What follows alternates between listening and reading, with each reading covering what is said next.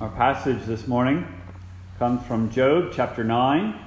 Job chapter 9 and 10 are his response to Bildad, to the bitter diatribe that Bildad brought against him.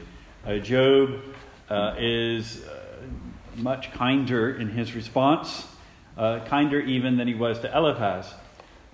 Chapter 9 is his response to Bildad. Chapter 10 is his turning from Bildad to the Lord, again in anguish and prayer. We're going to look at chapter 9 this morning. Before I read the passage, though, let's go to the Lord in prayer that he would bless the reading and preaching of his word.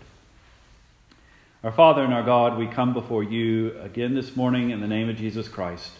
We do praise you and thank you that you revealed yourself unto us, that you have given your Spirit to prophets and apostles that we might know you. And as you gave these words and that your church might be infallibly instructed, and that you have preserved these words these many years, we ask that as this word is read today, that you would accompany your word by your Holy Spirit, that he would dwell within our hearts and prepare our hearts to receive it, that your word might not return unto you void, but that your word would produce the fruit of repentance, the fruit of faith and trust in our Savior Jesus Christ, and obedience to your will. And we ask, dear Lord, that all distraction would be cast off. We pray, dear Lord, that you would focus our attention and our understanding. And we ask that Jesus Christ would be magnified and shine forth, that I would fade. In his name we pray. Amen. Hear now the reading of God's holy word from the book of Job, chapter 9. Then Job answered and said, I know it is so of a truth, but how should man be just with God? If he will contend with him, he cannot answer him 1 of 1,000. He is wise in heart and mighty in strength. Who hath hardened himself against him and hath prospered? Which removeth the mountains, and they know not, which overturneth them in his anger, which shaketh the earth out of her place, and the pillars thereof tremble, which commandeth the sun, and it riseth not, and stilleth up the stars, which alone spreadeth out the heavens, and treadeth upon the waves of the sea, which maketh Arcturus, Orion, and Pleiades, and the chambers of the south, which doeth great things past finding out, yea, and wonders without number. Lo, he goeth by me, and I see him not. He passeth on also, but I perceive him not. Behold, he taketh away, and who can hinder him? Who will say unto him, What doest thou? If God will not withdraw his anger, the proud helpers do stoop under him. How much less shall I answer him, and choose out my words to reason with him? Whom, though I were righteous, yet I would not answer, but I would make supplications to my judge. If I had called and he had answered me, yet would I not believe that he had hearkened unto my voice? For he breaketh me with a tempest, and multiplieth my wounds without cause. He will not suffer me to take my breath, but filleth me with bitterness. If I speak of strength, lo, he is strong. And if of judgment, who shall set me a time to plead? If I justify myself, my own mouth shall condemn me. If I say, I am perfect, it shall also prove me perverse. Though I were perfect, yet I would not know my soul. I would despise my life. This is one thing, therefore I said it. He destroyeth the perfect and the wicked. If the scourge slay suddenly, he will laugh at the trial of the innocent. The earth is given into the hand of the wicked. He covereth the faces of the judges thereof. If not, where and who is he? Now my days are swifter than a post. They flee away, they see no good. They are passed away as the swift ships, as the eagle that hasteth to his prey. If I say I will forget my complaint, and I will leave off my heaviness and comfort myself, I am afraid of all my sorrows. I know that thou wilt not hold me innocent. If I be wicked, why then labor I in vain? If I wash myself with snow water, and make my hands never so clean, yet shalt thou plunge me in a ditch, and my own clothes shall abhor me. For he is not a man, as I am, that I should answer him, and we should come together in judgment. Neither is there any daysman betwixt us, that might lay his hand upon us both. Let him take his rod away from me, and let not his fear terrify me. Then would I speak and not fear him. But it is not so with me. The grass withers and the flower fades, but the word of our Lord abides forever. And his people said, Amen. In Job's answer to Bildad, we can divide this in largely two different sections. The first section, the 1 to 21, deals with a rebuttal against Bildad's accusation that Job was charging God with injustice. Job confirms that no man is just before the Lord, that he confirms that no man has cause to contend with the Lord, and that's mainly the thrust of his argument in verses 2 through 21. Secondly, though, he readjusts the actual grounds of their dispute. He makes his point that God's providence is no measure of man's character. In other words, using slightly different words than what is used in Ecclesiastes and Solomon, the same thing happens to the just and to the wicked. And that you cannot take a man's trials and judge of his state before the Lord. Because both the just and the unjust suffer, both the just and the unjust are prospered. And so this is the heart of the contention, as Job sees it, between his brethren. And then he follows that as part of it, his plea, because if he doesn't have any standing before the Lord, and yet he does suffer, his only hope is in God's unmerited, free mercy and compassion to him.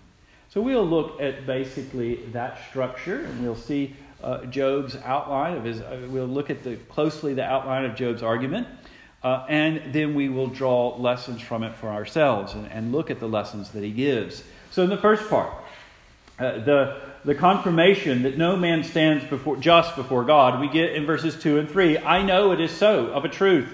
How should man be just with God? If he contend with him, he cannot answer him 1 of 1,000. There is no grounds to contend. There's the basis of that contention. And this answers Bildad's accusation that Job's words were blasphemous and without foundation. In verses 2 and 3 of that passage, how long wilt thou speak these things? How long shall the words of thy mouth be like a strong wind? Doth God pervert judgment, or doth the Almighty pervert justice? This is what you're accusing him of, Job. And Job is saying, no, I agree. It's interesting to note that the form of it, how should man be just with God, actually reflects also that revelation that Eliphaz reveals in chapter 4:17. That secret spirit that came unto Eliphaz in the shadowy night and gave him one piece of revelation, that man cannot stand just with God. Job certifies that. He recognizes the truth of that. When Bildad ended up his speech, behold, God will not cast away a perfect man, neither will he help the evildoers, till he fill thy mouth with laughing and thy lips with rejoicing. They that hate thee shall be clothed with shame, and the dwelling place of the wicked shall come to naught. Job gives his imprimatur to that. Job recognizes that Bildad is speaking truth. The problem is that it's not the whole truth, that there's more to it. But he wants to be understood that he is not challenging the justice of God. That there can be no real challenge to God's justice and his right to handle creation as he wishes. This is what verses 4 through 10 give us. He's wise in heart and mighty in strength. Those two things are put there, and you'll have throughout the rest of this section of Job's speech interplay between God's wisdom and his power. The reason why they're put together here is important because God never reveals himself to be just in the sense of might makes right. God is all-powerful, almighty. He can do what he wishes, and there's nothing that can come up against him. This is one of those arguments that Eliphaz also used. Bildad alludes to it, that there's no cause for God to be unjust, because injustice is usually getting around something, getting around an obstacle. We see that in the corruption in our own government and lies and all those sorts of things that happen in everyday life, when we encounter corruption and when we encounter injustice, it's because somebody is seeking power and they are weak and have to hide something and have to obfuscate and have to deter. But God has no such weakness. God has no such cause to do anything that would lessen himself, because he can do anything he wants to. Job ratifies this and says, yes, absolutely. He is without any limitation on his strength. And this is not the sole reason for his justice. Also, his wisdom is part of it. So he acts in accordance with his wisdom. This gets into an old philosophical thing. Is God good? Well, is something good because God says it so? Or does God say it's good because it is so? And the idea is there a standard of goodness that even God adheres to. And the way you break through that conundrum is the fact that no, God is good because he is good. He is his standard. But there is genuine goodness there. It's not arbitrary. The concept of Islam is that God is all-powerful, and any sort of thing that you could say to limit that power brings him down. And so they are hesitant for things like God cannot sin. They in the sense that he can't, in the sense that God can't do anything against his own will, that is the case. But in the sense that God cannot do evil, they would halt because he can do whatever. The Christian and the biblical and the way God reveals it is that to do evil is less. To do evil is less than good. It is the marring of a good and perfection. And that is why he cannot do it. Because to lie is to be less than truth and less free and less powerful. This is at the heart of why Job can take these two things, his wisdom and his might, as arguments for God's justice. Because there's nothing to hinder him. There's nothing for him to be unjust about. And so in verse 4, nobody can harden themselves against him and prosper. Because he can remove mountains and they know not. He shakes the earth and it is shook. He commands the sun, it rises not, and seals up the stars. All the heavenly bodies are in his control. He is the creator. And he wasn't just created them and set them in motion. He is their creator and still has sovereignty and exercises sovereignty over them. And not only so in the mind of the ancients, where the stars themselves were considered to be a heavens, the stars to be considered the embodiment of the gods, even they are subject to him. The constellations, Arcturus, it would be the bear, the north, Orion, the Pleiades, the chambers of the south, the southern constellations, as well as the northern constellations. Everything is wonderful. There's no sort of sense of balance in which mankind can sit with God in a reasoned conversation and figure something out, because God is just there's just nothing to contend with. They're so utterly different. Man is so utterly limited. Man, even without unrighteousness, man has so many limitations that there could not be, you can't improve God's perfection. You can't inform him of anything. You can't change anything about him, because that would imply that there was something needing change and therefore imperfect. And so there's no challenging the Lord's wisdom and might. And not only that, even if one could, we wouldn't even know where to begin. Verses 11 through 13, Lo, he goeth by me, and I see him not. He passeth also, and I perceive him not. We know the Lord is there. We see the works of his hands. We see the fruit of the Creator, but the power of being itself is invisible to us. It's not the only thing invisible to us. There's so many things invisible to us. So many normal things that are invisible to us.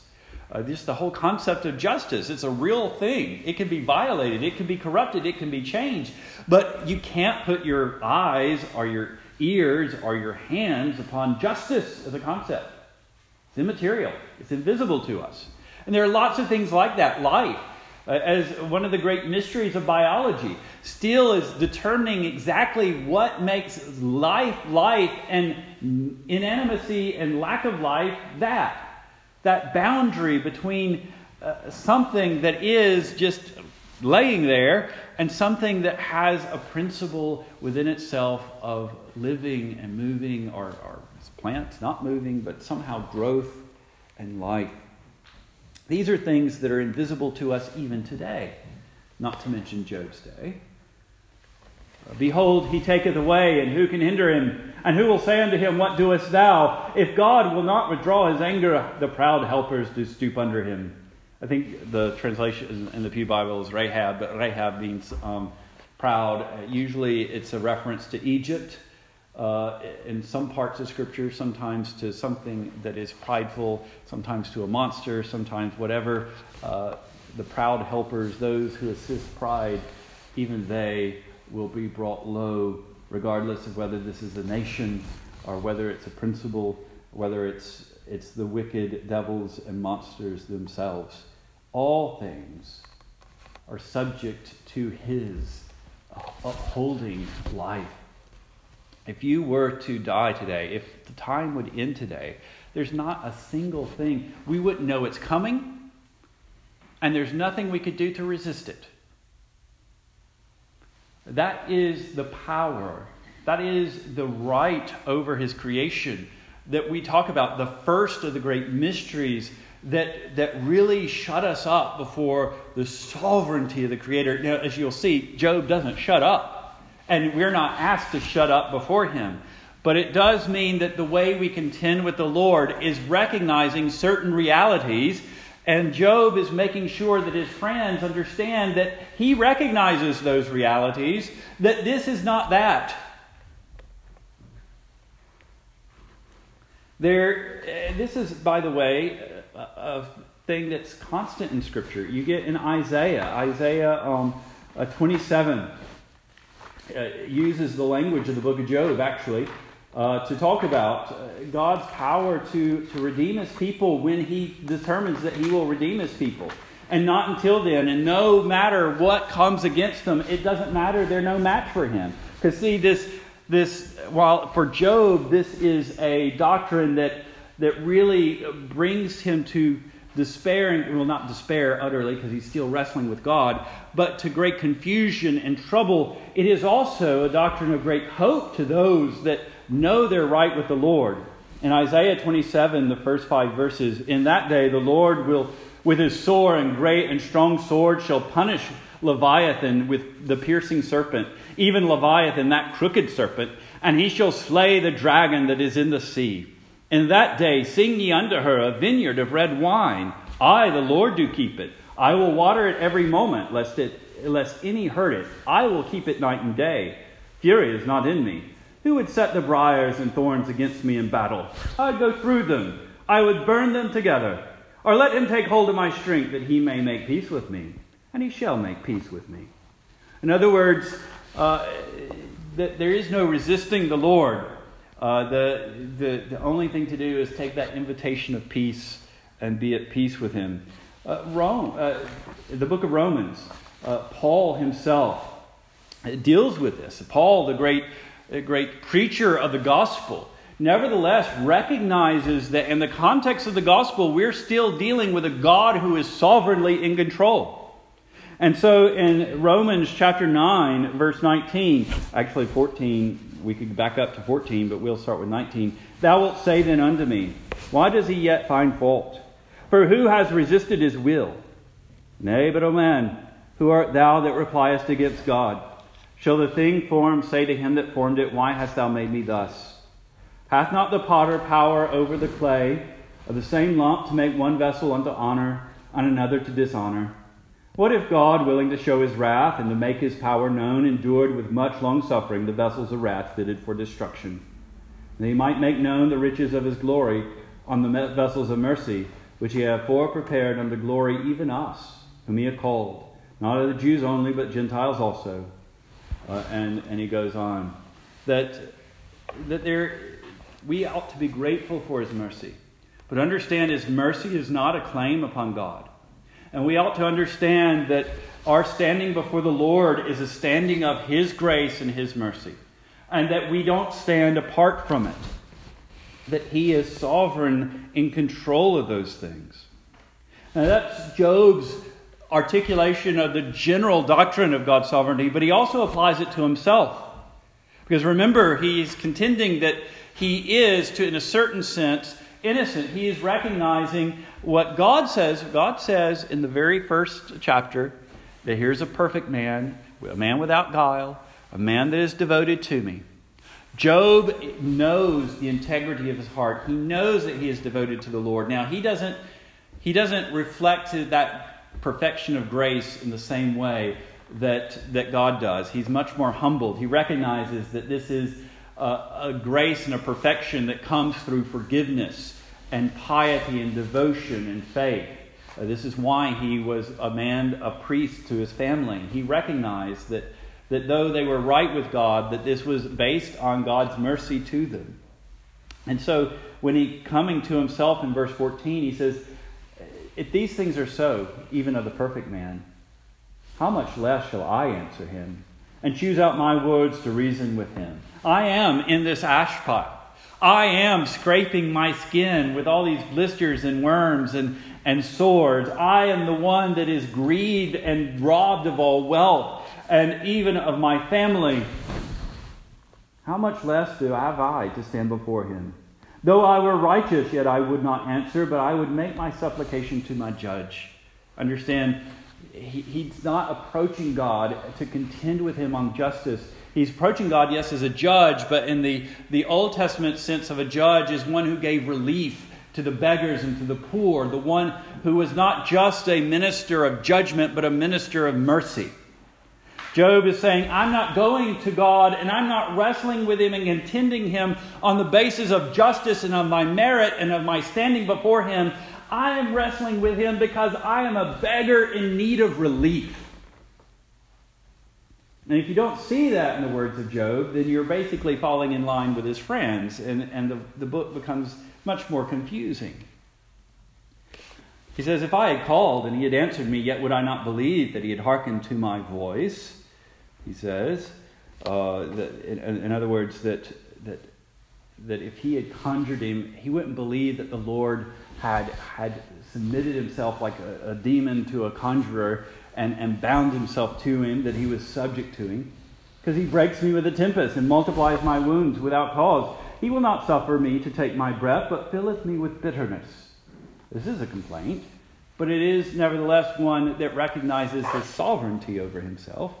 If I speak of strength, lo, he is strong, and of judgment, who shall set me a time to plead? I don't speak in these ways. If I did, I would be foolish. I can't go against the wisdom and might of God. I have no advocate or lawyer to help me in such a task. And if I justify myself, my own mouth shall condemn me. If I say I am perfect, it shall prove me perverse. As John says in his first epistle, chapter 1, if I say he says he's without sin, the truth is not in him. Though I were perfect, even if I were perfect in my consciousness, if I was conscious of no sin, yet would I not know my soul, I would despise my life. This is similar to what Jeremiah says in 17:9 and 10. The heart is deceitful above all things and desperately wicked. Who can know it? God alone. There are depths to our souls that we can't plunge, and we know that in those depths is still that heart of rebellion, is still that little notion that regardless of whether we give obedience to it or not, as soon as we hear, you shall not do something, we want to do it. Or do something, we complain about it. It's there. It's part of us. Ever since the fall, it is part of who we are. And we do not trust to our own righteousness. But we do seek, as beggars for mercy, relief from the only place we can get relief is the same one who is so unhindered that he has no reason to act unjustly. The same one who controls the constellations, the stars, and the sun.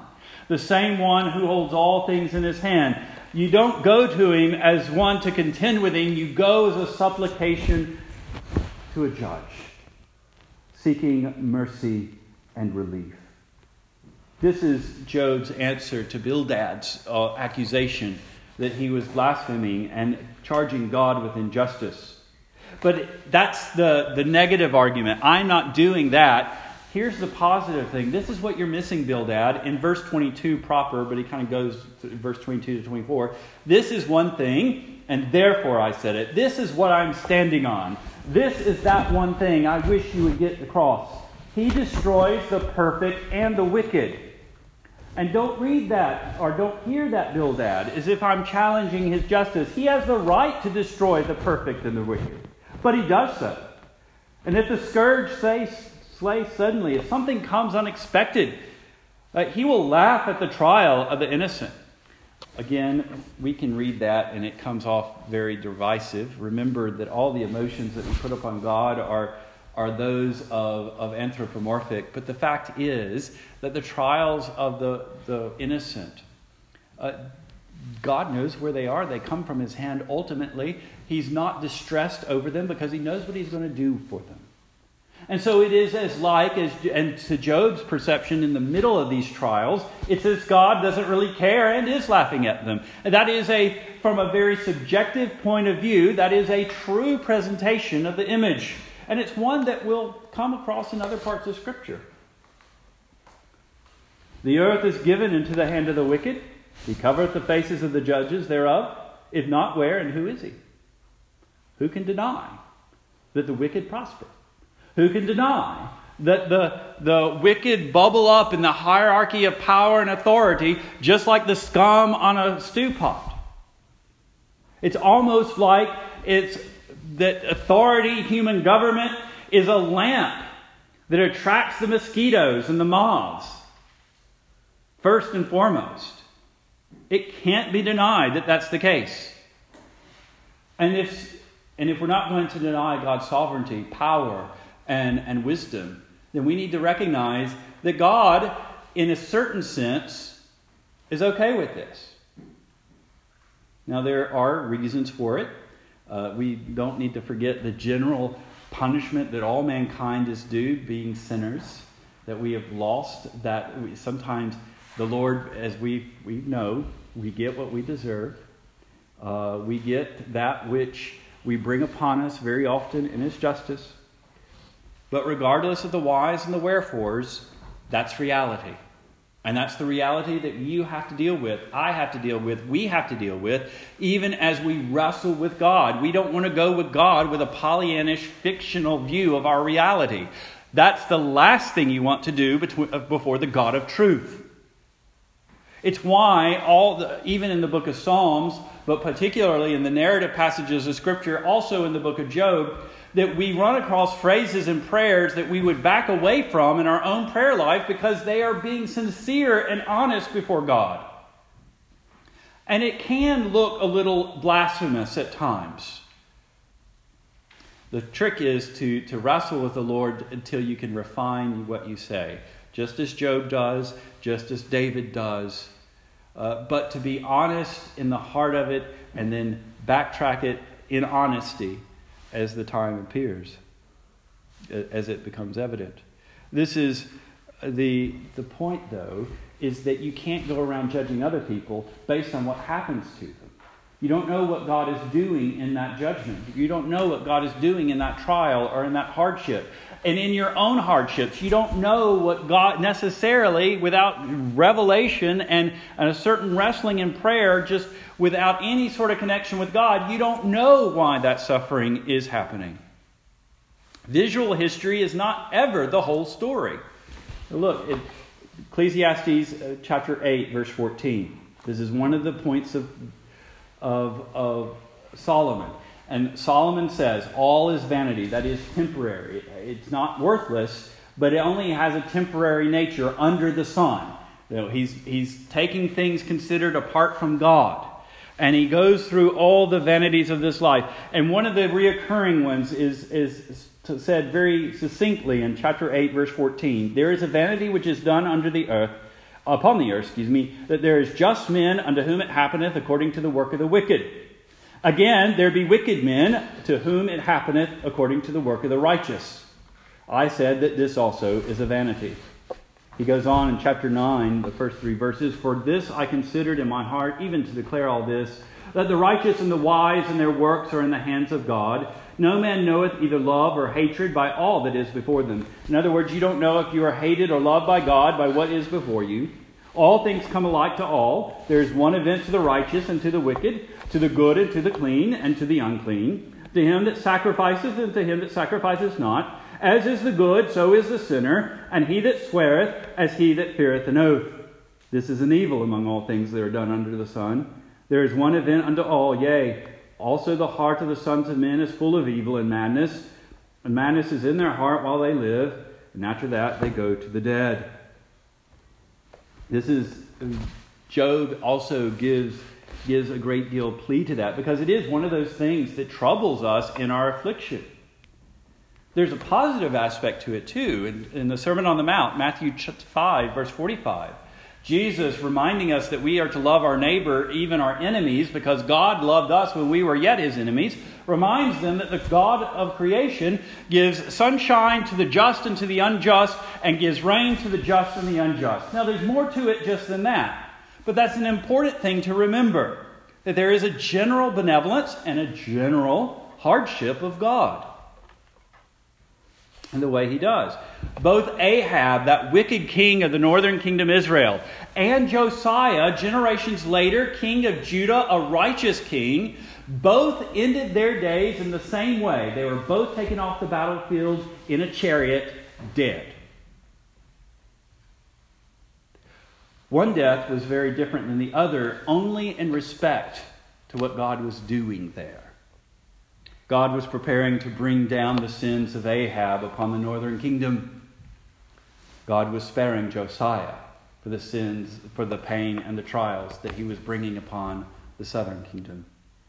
There's a difference, but the difference isn't in our perspective. The difference lies in the heart of God. Jesus was not the only man upon the cross. Both Jesus and the thieves hung there upon the cross. But they were two very different events. But even if you put Jesus aside for the moment and you look at just the two thieves upon the cross, we know that even for those two thieves, it was very different.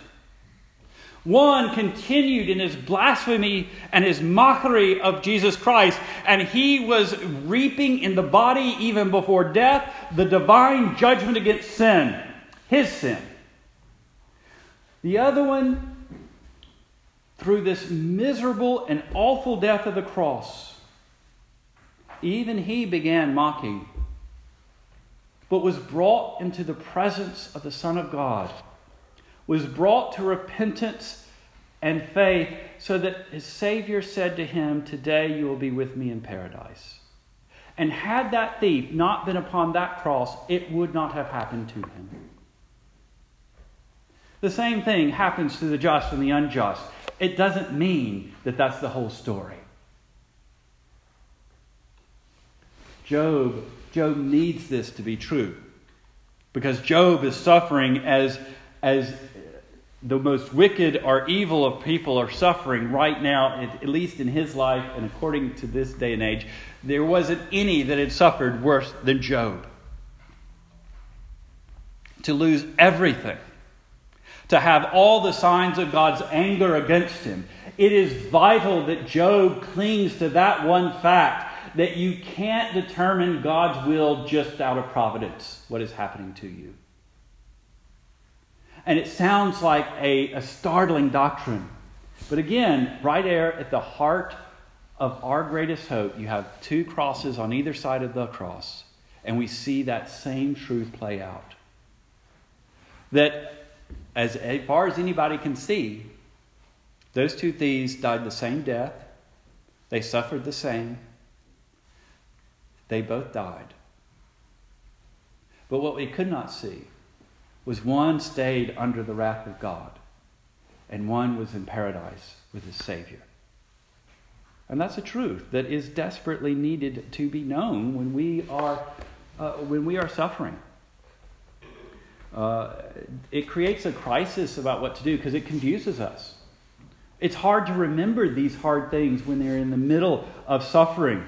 Psalm 73 talks about Asap's confusion. When he saw the prosperity of the wicked, his foot almost slipped. He was in danger of denying his God and his Savior and giving up on holiness and righteousness until he came into the sanctuary. He came into the picture of God's mercy, and he remembered that their prosperity is but a vanity, and it brings him unto judgment.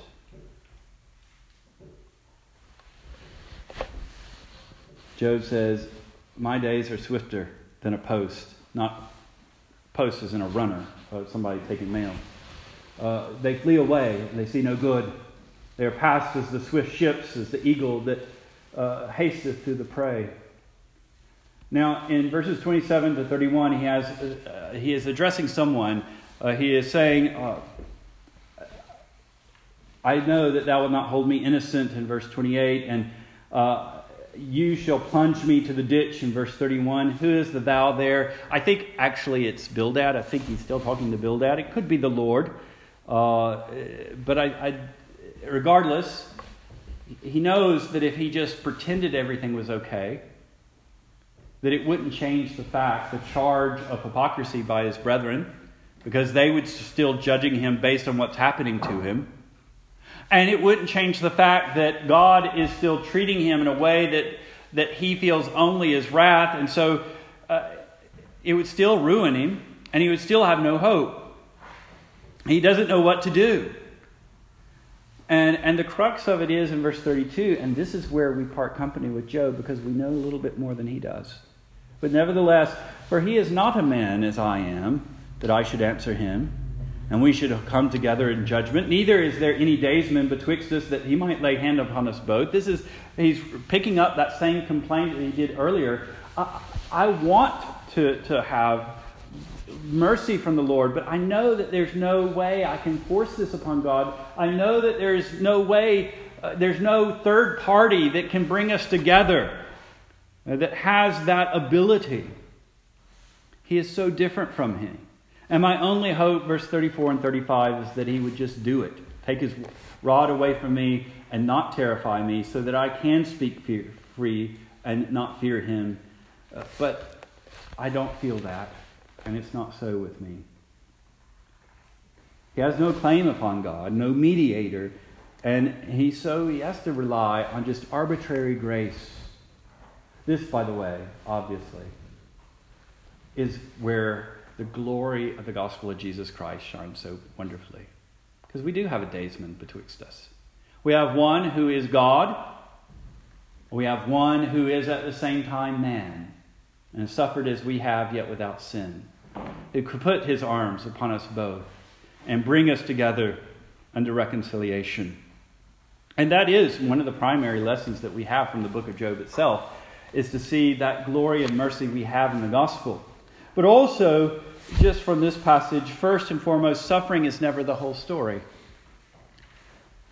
You know, the Lord looks upon our affliction as a good. In verse 23, he sees the sudden affliction of the innocent and he laughs. But it's kind of said in a very similar way that God takes delight in the death of his saints. That sounds awful to someone who has lost their loved one. But it is a good. We know it to be the case. And almost in those passages, at least the precious in the sight of the Lord is the death of his saint, is a comfort to us, because we know the greater promises of the Lord to us. It is a good. As we read in 1 Peter, that he brings good refinement out of suffering. It's like purifying fire. It's refining our faith.